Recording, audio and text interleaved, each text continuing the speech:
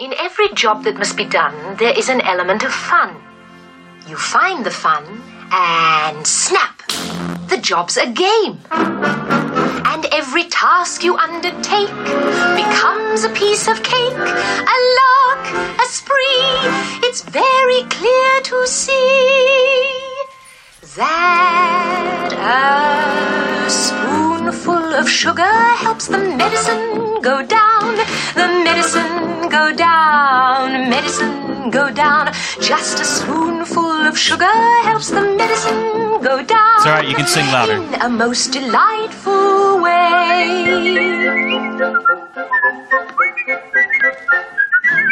A robin feathering his nest has very little time to rest while gathering his bits of twine and twig.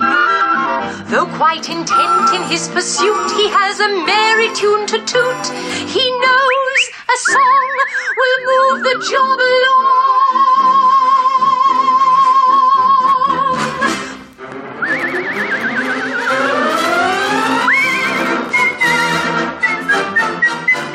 For a spoonful of sugar helps the medicine go down, the medicine go down, medicine go down. Just a spoonful of sugar helps the medicine go down in a most delightful way. So you guys know that song, apparently.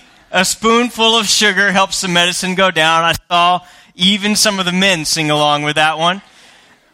We all know that song from when we were little kids, Mary Poppins. And what's the point of the song? Medicine tastes bad, right? And so sometimes we need to take a little bit of sugar, find something sweet, find something that's going to help the medicine go down.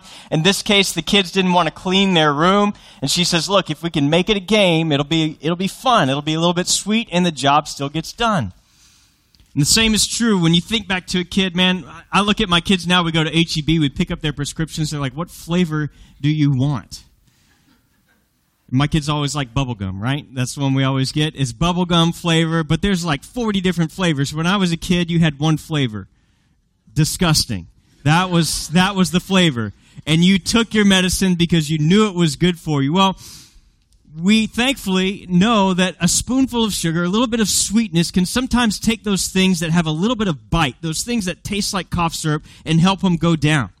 And last week we started a brand new series. We're going to be in the book of 1 Corinthians from now until about May. And we're going to be seeing some things that Paul has to say to the Corinthian church that are going to taste a little bit like medicine. These are some really hard things that Paul has to say to the Corinthian church. Now, they're hard in the sense that they're not hard to understand, but they sting a little bit. And the reality is that they're a little bit challenging. They're a little bit hard to put into practice. Because everything that Paul has to say to them is going to challenge them in the way that they're living their lives. Now, I don't know about you, but whenever God confronts me with a change that I need to make in my life, it doesn't exactly taste that sweet, does it?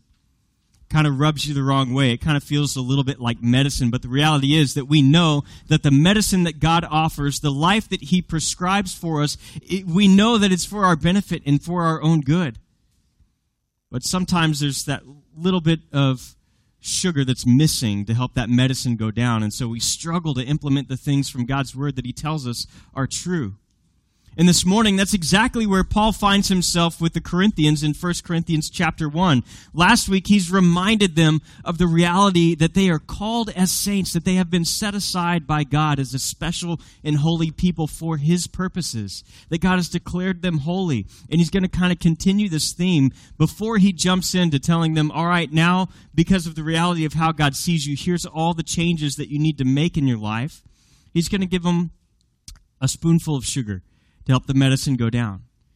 And he's going to remind them that he's thankful for them. And I just want to remind us of a little bit of the Corinthian church.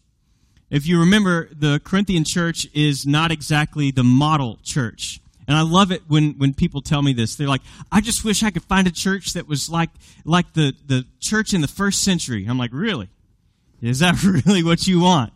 Let's read the book of 1 Corinthians. Let's read the book of Galatians and tell me which one of those you want to be like, all right? Usually, what we find is that the church is just as messed up today as it was 2,000 years ago, and there's a reason for that, because we're all sinners, right?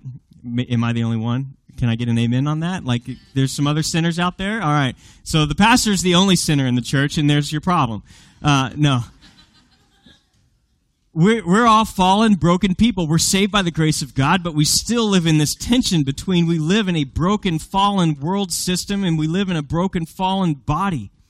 And there's this thing that happens, there's this tension between us and the world, and it's a matter of, are we going to submit ourselves to the lordship of Christ and submit to Him and follow Him and let Him be in the business of changing our lives as the Holy Spirit works in us, or not? But just a reminder of where the 1 Corinthian church is they are sleeping together. In fact, some of this stuff, it's like a soap opera when we read through the book of 1 Corinthians, some of the stuff we're going to see.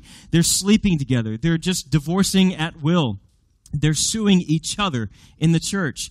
They're getting drunk at communion. They're struggling with their doctrine. They're prideful. They're jealous. They're divided, self-indulgent, and self-absorbed, and self-promoting. So my question is, how could Paul possibly have anything good to say about this church? Well, let's look at what he says in 1 Corinthians chapter 1, verse 4. He says, I always thank my God for you because of God's grace given to you in Christ Jesus. Now think about this. With all of those problems going on in this church in Corinth, Paul says, I thank God for you. Now, I don't know about you, but if I were looking at this church, I don't know that I would be able to say, you know what, guys, you're prideful, you're arrogant, you're boasting, you're selfish, you're sleeping around, you're immoral, but I'm thankful for you. Like, that's pretty mind-blowing to me that Paul is able to say this, but look at why he says this. He says, I'm thankful for you because you guys are such awesome Christians. Is that what it says? Heresy, that's right. Anytime I say something that the Bible doesn't say, you say heresy. Is that what it says? No. He says, I'm thankful for you because you guys attend church regularly. I'm thankful for you because you give a lot to the church. No, he says, I thank God for you because of God's grace given to you in Christ Jesus. He says, I'm not thankful for anything that you have done. I'm thankful for what God has done in you. It's completely God's work in you that makes me thankful for you. That's how I'm able to say that I'm thankful for you, because I know that you are saved by grace. The first thing that Paul says is that he is thankful for saving grace. He is thankful for the saving grace that they have experienced, because he knows that it's not about their works, it's about the completed work of Jesus Christ having taken place in their lives. And he says, for that I can be thankful. For that I can be thankful. And I got to tell you, this verse, especially verse 4, we're going to go on, we're going to cover more than one verse this morning, don't worry. But verse 4 really convicted me this week as a father and as a pastor. I got to be honest, the last couple of weeks, I don't know what's going on. I don't know if I got some hormone imbalance or if I'm having menopause or whatever it is, but I have been irritable and I've been angry and I've been cranky, and I don't know if it's a spiritual attack or if there's something going on, but I just have to say that little things have been bothering me a great deal. And so when I come across this passage and I see Paul, who has the heart of a shepherd, and he looks at these stinky, smelly, awful sheep who are biting each other, yet he says, I'm thankful for you guys. And I think about myself as a pastor and as a father to 4 children, as a husband to my wife, and I think about all the little things that just have, like, they get under your skin. You know how it is. Like, I think there's a reason why we're called the family of God, because if anybody can tick you off, it's your family, right? How many of you grew up with brothers and sisters? You know this to be true. Like, the people that you love the most are the ones that just get under your skin the most. And that's why I think we're called a family of God, because sometimes we just annoy each other. And that's the way it is. But we should be thankful for one another. And what I love about this is that Paul is able to look at these stinky, filthy, dirty sheep covered in mud and other stuff, and he looks past their dirty wool. And he says, I love you, and I'm thankful for you. because God is allowing me to see you, not the dirty wool on the outside, but who you are on the inside in Christ Jesus, the way that God sees you. And I have to say that I'm my personality is one where I'm a little bit of a Debbie Downer. Like, I can see the problems. I can see the areas that need to be fixed very, very easily. Like, if I could be a project manager, I would make a lot of money because I could just walk into places and I'm like, this wrong, this wrong, this wrong, this wrong, this wrong, fix those things, everything will be great. Like, I would love to be able to do that kind of thing because that's just the way my mind works. What's hard for me is celebration. What's hard for me is finding the positives. That really is a struggle for me. And it's something that, as an elder board this summer, as we were on elder retreat, some of the elders said, we really need to do a better job of celebrating things as a church. And I said, you guys are absolutely right, and that's my fault. That's on me as a leader because I'm just not wired that way. Like, we have some major awesome thing that happens in our church, and my mind's already on, okay, what do we do next? Like, where's the next hill that we need to charge and climb? And God's really convicted me that we need to stop and we need to celebrate the things that God is doing. And what I see in this passage is that Paul is not critical of them, yet he sees them as a gifted, blessed by God church. And he says, for that I'm thankful, for your saving grace, the reality that you have put your trust in Christ and Christ alone, and we are now brothers and sisters. I'm grateful. And I am thankful for that. He knows they're immature, but he sees them as beautiful. He knows they're charismaniacs, but he sees them as gifted. He knows they're sinful, but he sees them as filled with grace. And he has a genuine love for these people. He feels responsible for them. And I love that he celebrates what is good. He celebrates what is good. And I know in my own life, when I start to struggle with sin, I get disgusted with myself. Like, I should be further along than this. I went to seminary. I'm a pastor. I know the Bible verses, yet I'm still struggling with this. And it's in those moments that at times I need to remind myself of God's amazing grace in my life, of his saving grace, and to be thankful that, Lord, I know I'm struggling through this right now. I know that what I'm doing doesn't honor you, and I'm working on it, Lord. But I thank you for your saving grace, and I thank you that someday I will be free from this, that I won't have to continue to struggle through this over and over and over again. And so Paul says that he's thankful for them. He's thankful for them. This is a church who, again, was focused on their gifted leaders. They took pride in gifted leaders. They took pride in their individual gifts. They took pride in their intellectual background as part of the Greek culture, and they took pride in their standing in the Roman culture. Yet Paul says nothing about any of those things. He says, you want to take pride in something? You want to be thankful for something? Be thankful for God's saving grace in your life. Paul says, with all your problems, with everything that's so messed up in your church, I can at least be thankful for that. And I want to encourage us, as Christians, there are going to be times when we frustrate each other, even as brothers and sisters in Christ. You know this to be true.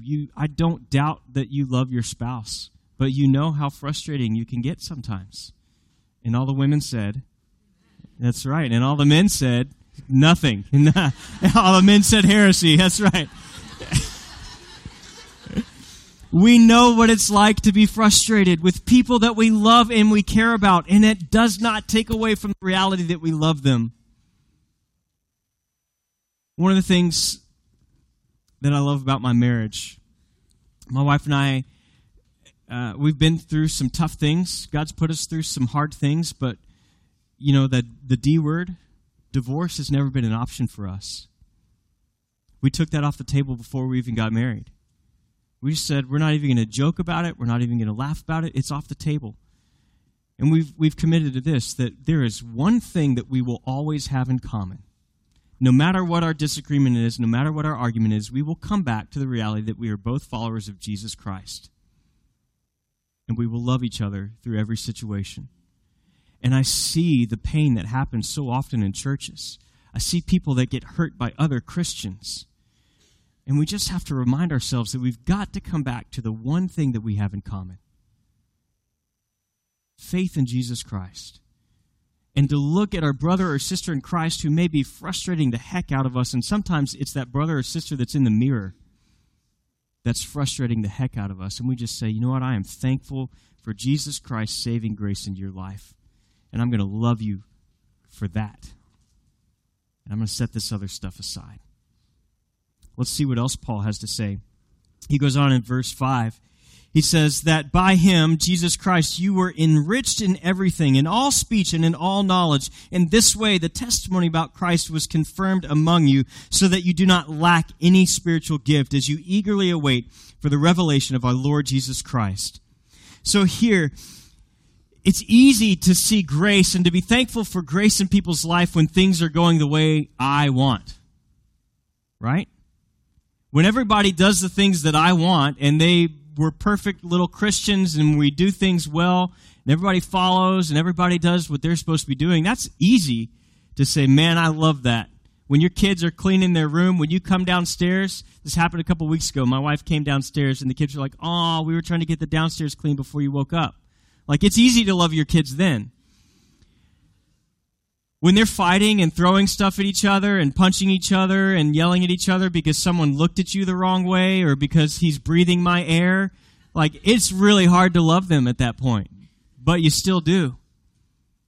And Paul's in a situation where he's really frustrated. What about the times when people are doing things that I don't like? Those are the times that it's really, really frustrating. It's really, really hard to see God's grace and to be thankful for people in this. Yet Paul, here at this point, he's able to look at them and he says, God has enriched you in every way, and I am thankful for you. And here's what I think Paul is doing.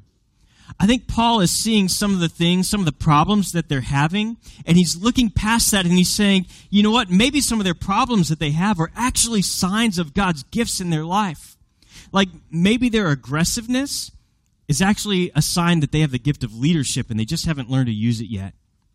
Maybe the fact that they have this inappropriate joking, but it's still hilarious, let's be honest sometimes. But maybe their inappropriate joking is a sign that they're gifted in creativity. Maybe we need to help them learn how to use their creativity in a way that honors God. What if their know-it-all arguing is actually a sign of the gift of teaching? What if their criticism is actually a sign of discernment? In other words, can we be thankful for the things that God has given people, even in those moments where they're not exactly using them in the right way? Because as we're going to get into later in the book, that's exactly where the Corinthians are.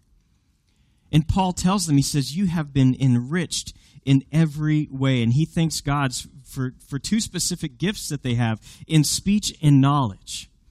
Now, if you know anything about the Greek culture, what I said last week is the Corinthians took more pride in being able to tell a lie well than to be able to tell the truth.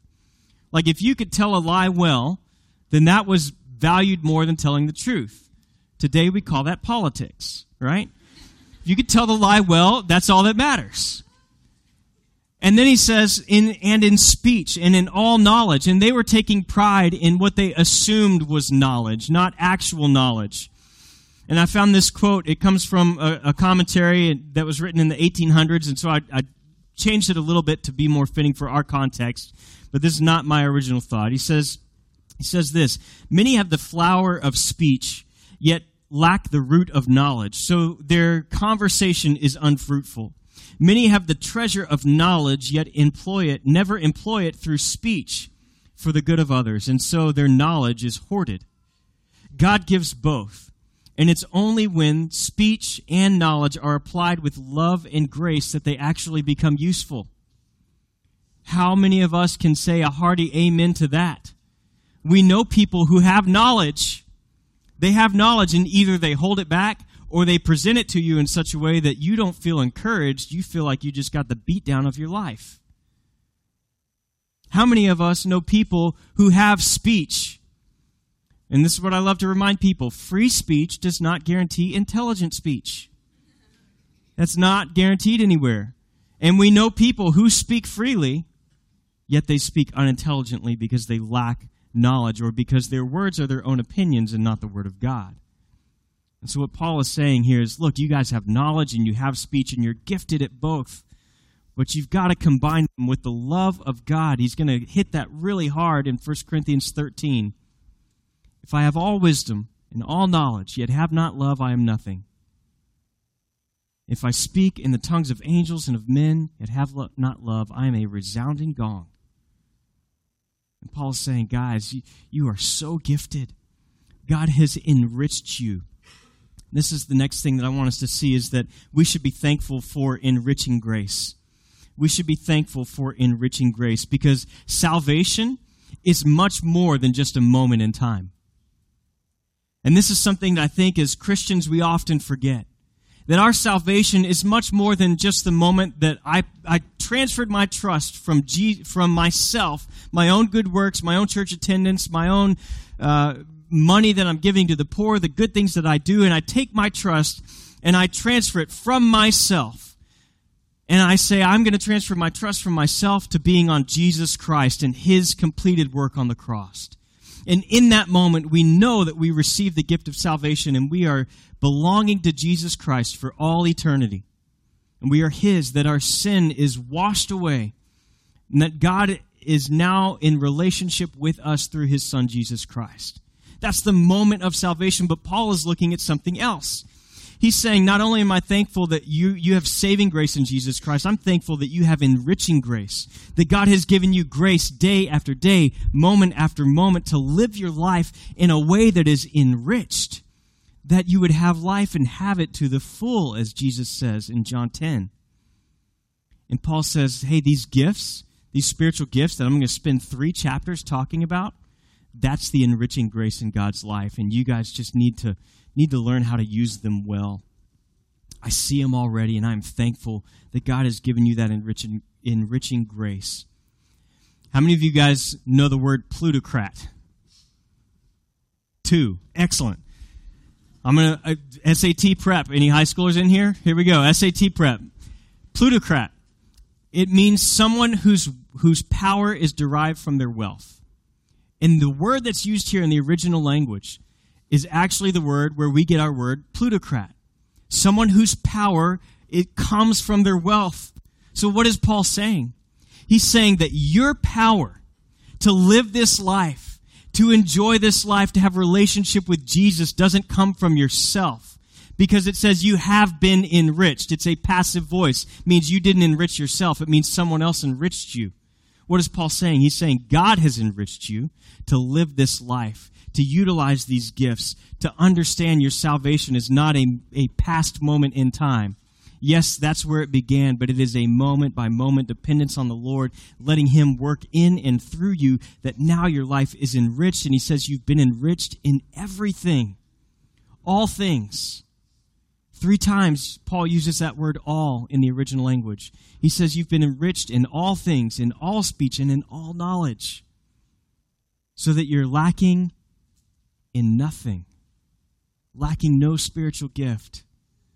Paul's desire is that they would learn to use their spiritual gifts to enrich their lives, that they would cling to their salvation in a moment-by-moment process, reminding themselves that God has enriched me.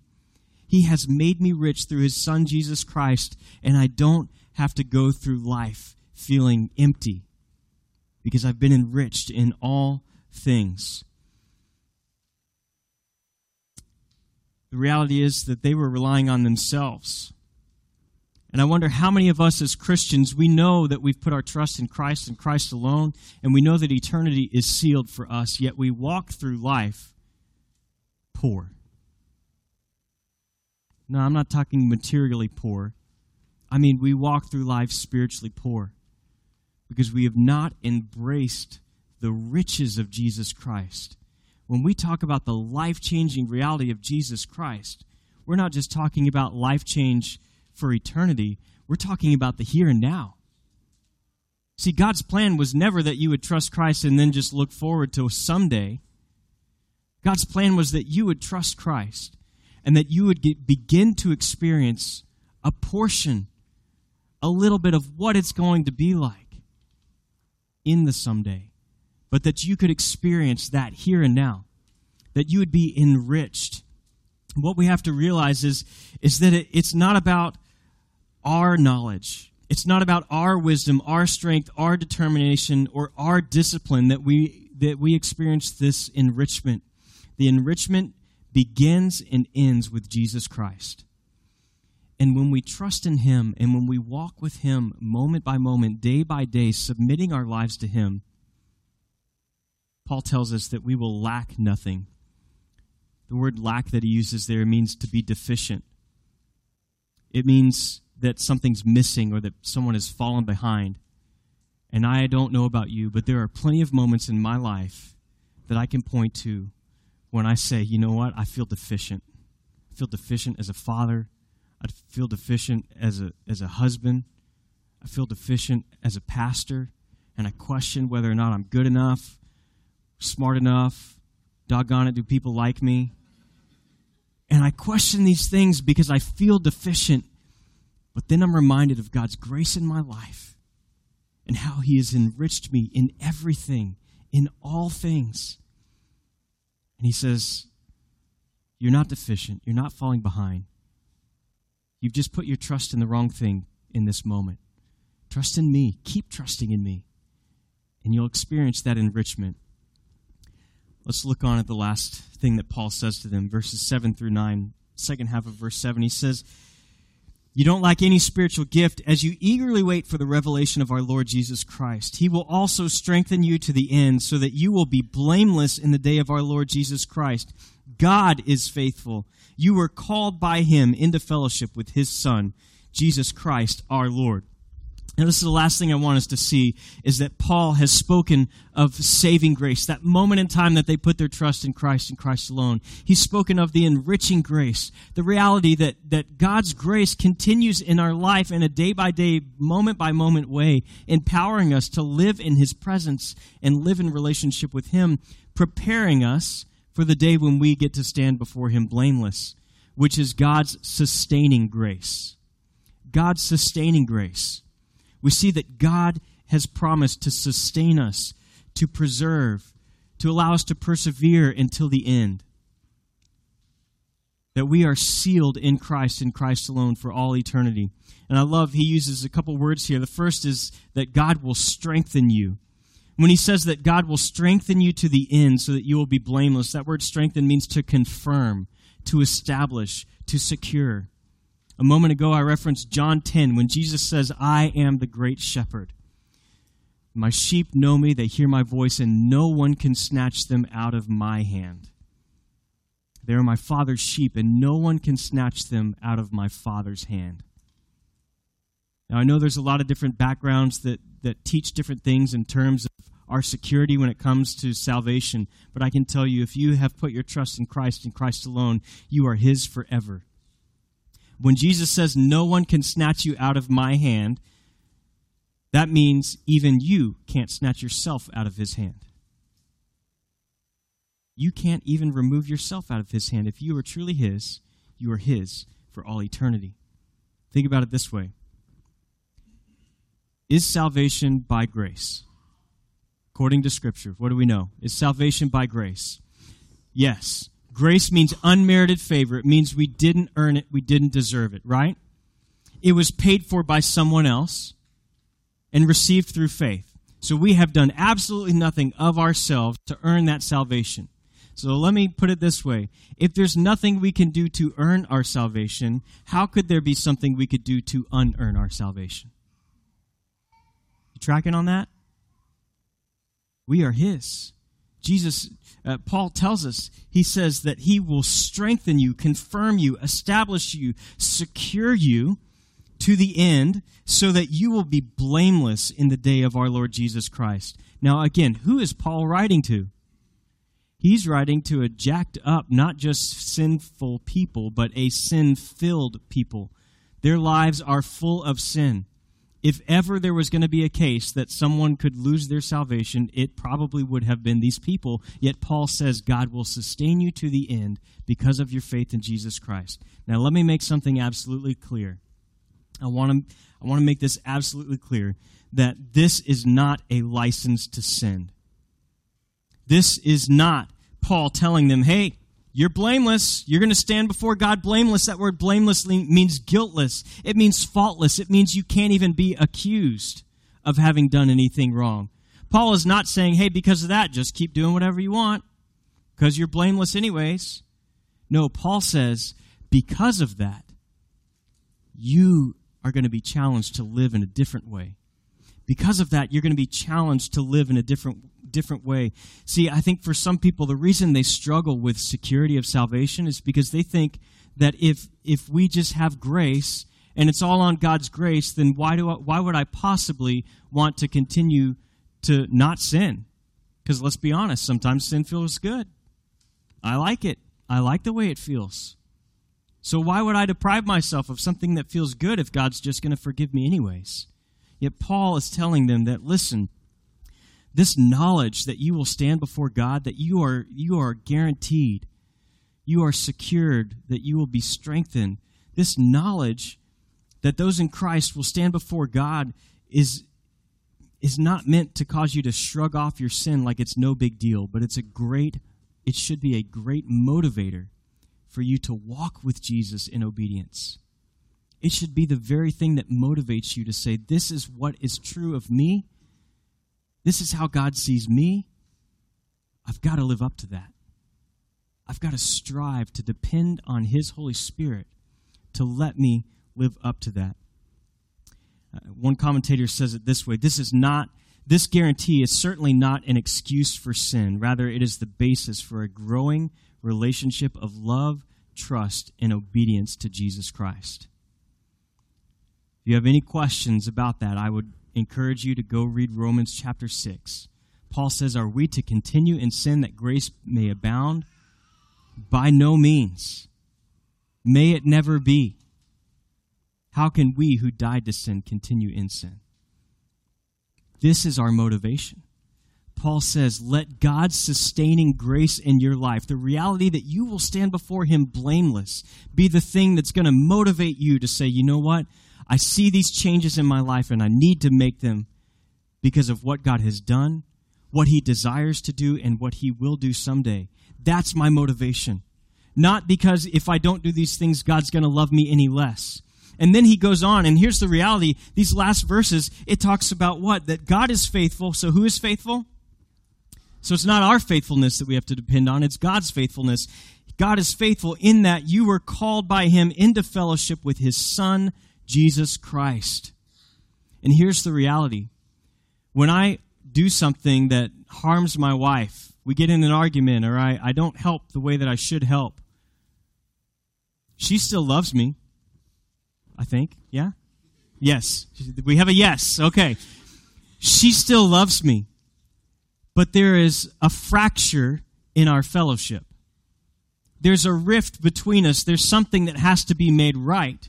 There's tension between us because I've messed up. There was that one time she messed up, but usually it's me. And what Paul is saying here is, listen, you were called into fellowship with Jesus. There's nothing you can do to remove yourself from salvation, but when you aren't walking with the Lord, there's going to be this tension in your relationship. There's going to be a lacking in the closeness that you feel with the Lord. And I know this is true because I've experienced it in my own life. And I know some of you have experienced it too. And I want to encourage you this morning, if you're here and you're struggling with sin, don't beat yourself up. You're not alone. But that's not an excuse to just continue on the way things have been. Let the reality of your salvation in Jesus Christ, the reality that God wants to enrich your life, and the reality that someday you will stand before Him blameless, and we will have perfect fellowship with Him. Let that reality be the motivator for you to say, you know what?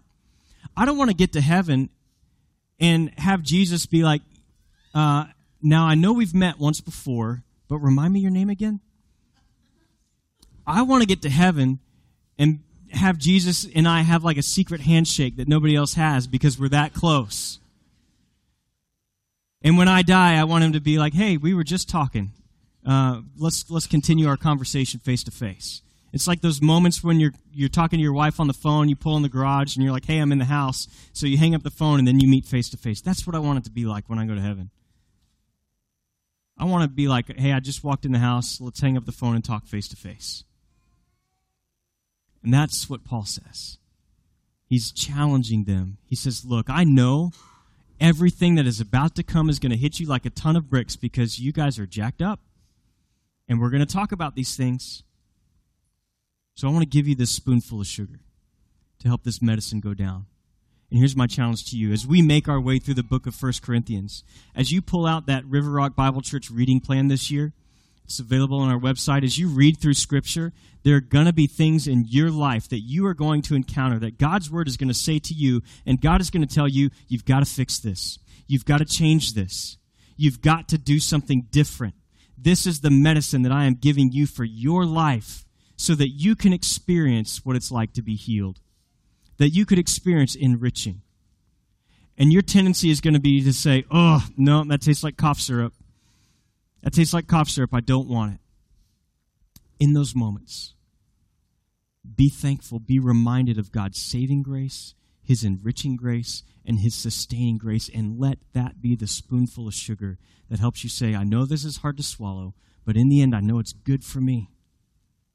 I know it's good for me. So yes, Lord, as hard as these changes are to make, I will submit to you and I will follow you. Let me pray for us this morning.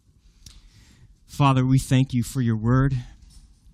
Lord, we thank you for your saving grace through your Son, Jesus Christ, that you have given us, Lord, that we did nothing to earn it, but that you have blessed us by grace through faith. Lord, we thank you that you didn't just have us experience your Son Jesus in a moment in time and then leave us to wonder until we get to heaven. But Lord, you have blessed our lives with enriching grace that every day we can experience fellowship with you, that we can experience what it's like to be used by you, to be empowered by you as we submit ourselves to the leading of your Holy Spirit. And Lord, we thank you for the sustaining grace that preserves us, protects us.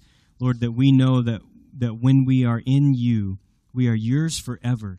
And Lord, we ask that that would be the motivation that we need to submit our lives to you, to follow after you, that we could experience a glimpse of the fellowship that we'll have in heaven, that we could experience that here on earth as we fellowship with your Son, Jesus Christ. Lord, we ask these things in Christ's name. Amen. You know, the beautiful thing is that Paul is going to transition from talking about fellowship with Jesus Christ to talking about fellowship with other believers next week.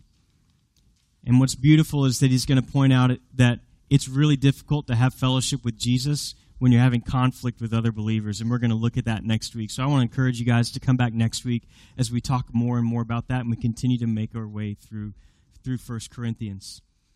As we prepare for our offering, I want to